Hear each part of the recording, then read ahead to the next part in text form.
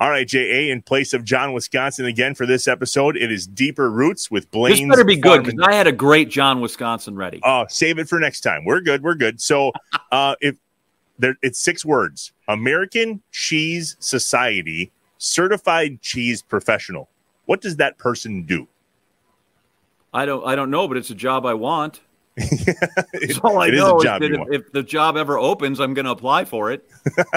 Well, there's less than 1,000 in the country. We are chatting with one today on Deeper Roots. It's Jeannie Carpenter. She owns the Firefly Coffee House in Oregon, Wisconsin. That's where you and I had a little argument about that last episode.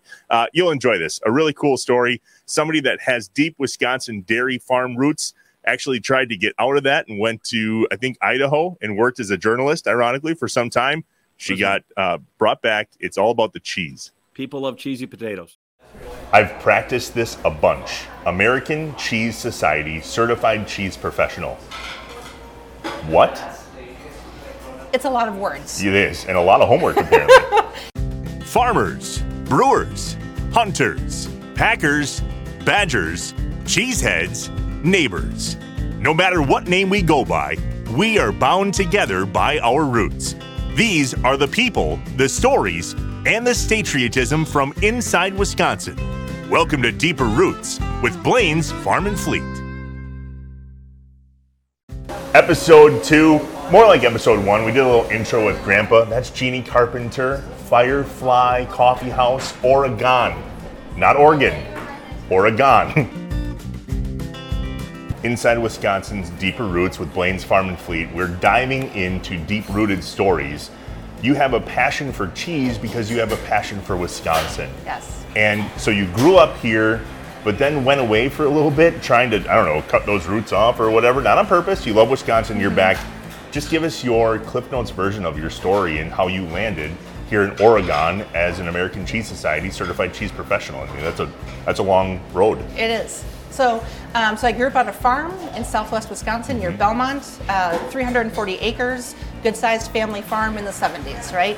So after 22 years of doing chores and baling hay and feeding cows, I was like, see ya. Done. So I looked at the map and I thought, where's a place far away that's not highly populated because I'm not a big city girl? No cows. Yeah, exactly. Yeah, I didn't want to see any cows, really. So my degree is in journalism. So I moved to Idaho, which was a long ways away. Yeah. Not a lot of cows.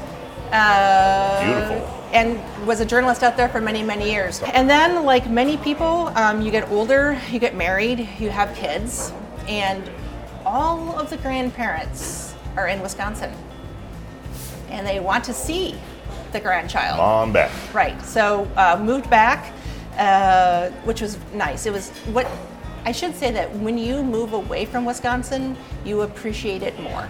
100% right. You appreciate the 100%. seasons. You appreciate the climate. You appreciate the culture. The people. You like the Friday fish fries. We do. Like they don't have those in Idaho. No. I had no idea. And then, so my father, he was always a little disappointed that I had left agriculture. Always said never going to come back to agriculture. And then I got offered a job as a spokesperson for the Wisconsin Department of Agriculture. I'm smiling because you wrote off agriculture, and then you're like, oh hey, job in Wisconsin in agriculture. Yeah, so that's how I got into cheese. We had some federal money, and our job was literally to save the dairy industry. We went to every cheese factory in the state of Wisconsin, went to a lot of dairy farms, and we had grant money to offer folks to stop or transition from making commodity, low-profit cheeses to start making specialty, high-profit cheeses. Artisan cheese. And artisan cheeses. I've practiced this a bunch. American Cheese Society Certified Cheese Professional. What? It's a lot of words. It is, and a lot of homework, apparently. It is. So it means that I have a degree in cheese knowledge, and I have thousands and thousands of hours working in cheese. In Wisconsin, there's about 30 of us total. We call ourselves ACS CCPs. Right. So in the biggest cheese state in the country, there's only 30 people who have that certification. That's saying something. You have to study for 6 months. The test is offered one time a year. Only half of the people who take it pass. And you have to work 2,000 hours in a retail setting to even qualify to sit for the exam. It's a lot. You did this on purpose. I did. Can we try some cheeses? Yes, we should totally do that. We should start with the Car Valley 3-year aged cheddar and go to the Hooks 10, because if you start here, this will seem boring. Downgrade. Yeah. Yes. All right. So this is Car Valley. This is a 3-year aged cheddar. Yeah.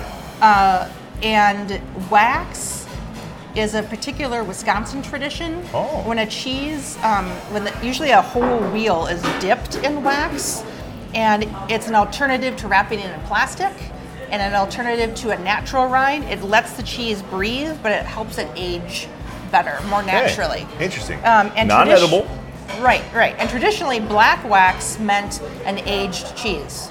And this, like back in the day, a 3-year cheddar, that would be, holy cow, that's an old cheddar. So a really easy way to tell how old a cheese is to bend it. So I'm gonna bend this. Yeah, I'm gonna cut another piece so we can bend cheese together. Yeah. Never bent cheese before in my entire So life. if you have a piece of, like, I don't even have any 30-day-old cheddar in my case, because what's the point of the calories? The youngest cheddar in my case is a year. You might be surprised to hear I don't count calories. Well, I do. So Okay. so when you bend it, you're Okay. gonna see what the bendability is, and it's not great. It breaks pretty quickly. Oh, I was gonna right? say I'm doing. Oh, there it goes. Okay. Yeah, that means you can tell it's got some age on it. We're really good though. Yeah. Oh yeah. That's a good sign. You don't want to get all the way down here and have it be like a Kraft single. You want it to break pretty quickly. Okay, But- try this with me and tell me what I'm like. I'll take that. Yeah. First off, not bendable. No, if that cheese bent, then that tenure on there would not be accurate. So this cheese is going to have a lot more depth. So sometimes, like when you eat something, it's the same, the total journey through eating it, through biting it, through chewing it, through swallowing it. It's the exact same. This is going to have about 7. This is like a 7-note cheese. What? Yes. So when you bite into it, you're going to have a burst of flavor. When you're chewing it, you're going to have more flavors. Notes as in different Like features. musical notes or features. And then when you're swallowing it, the finish, you're going to get a whole nother sensation coming up through your nose. My goodness. And everything. Yes. Because our friends from Farm and Fleet are super fun, there's apparently one that we're about to try that has a rattlesnake on it. Oh my gosh. Yes. So this is from Deer Creek Cheese from Sheboygan. Good luck. Cheers. Hot milk doesn't get it done, No. Jeannie. Sorry. Okay, go with the 3-year cheddar. Okay, 3-year cheddar. I'll go. And then there's also some tenure. Tenure too, yeah. Yeah. It's good. This was a lot of fun. We did a lot of laughing. Good. And learned a lot about your Wisconsin roots. Deep-rooted stories like this matter for us, which is exactly what we're trying to showcase on Inside Wisconsin's Deeper Roots with Blaine's Farm and Fleet. You know more about cheese than I would say everybody in your Firefly Coffee House combined. And that deserves credit. And it's something that we as Wisconsin, I think, should be really proud of. So this was awesome. Thank you for doing this. I'm gonna have one more piece of the rattlesnake cheese. Okay. Good luck. Thank you. Are you drinking water at your own coffee house? Did I put too much in my mouth? Perhaps. Okay. If there was a Wisconsin cheese mafia, you're the godmother? Oh, no. Doesn't surprise me that we sell the worthless things through Illinois. I mean, that's just the way it needs to be. What was the driving force behind you becoming an ACSMNLP? Yeah. I have drank so much coffee already today. I understand that. Yes. I get the shakes too, Jeannie.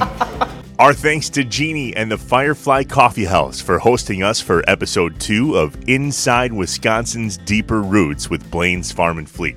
If you'd like to learn more about Jeannie and the Firefly Coffee House and to see what their current cheese board selections are, visit their website at fireflycoffeehouse.com. Make sure to like this video on YouTube and hit subscribe. And if you're listening to the audio side of the podcast, leave us that glorious 5-star review, of course. We're grateful. If you have a Deeper Roots story that you'd like us to share, please fill out the form on our website, farmandfleet.com/deeperroots. Talk to you later. Bye. Inside Wisconsin is brought to you by Baycare Clinic, Blaine's Farm and Fleet, the University of Wisconsin-Platteville, Rolltech, Festival Foods, Capital Credit Union, North Star Mohican Casino Resort, American Family Insurance, Miller Lite, and Aaron's Company. Shut up and sit down.